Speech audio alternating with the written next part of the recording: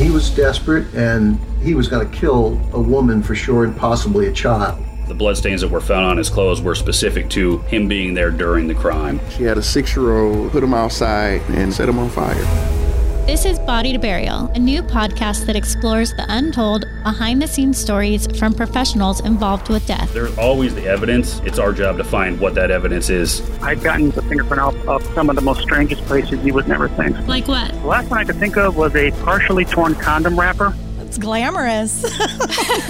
We've heard all about the crimes and the killers. Now we get to hear about the professionals behind the scenes and focus on the good people making a real difference. I wanted to get as close to the mystery as I could. I kind of fell in love with death and what a sacred act it is to be able to care for people. Some of us that are in there because our job is to speak for the victims. I'm Mariah. And I'm Nikki. We are just two regular true crime junkies who decided it was time to see crime from a new perspective. You know, when the police show up or the FBI, a lot of people aren't excited. Our efforts in negotiations are primarily focused on lowering the emotional confrontation that we're in. Typically, that leads us to a solution. It's part science lesson. I've taken fingerprints off the bodies that were burned. As the body begins to burn, they begin to curl in.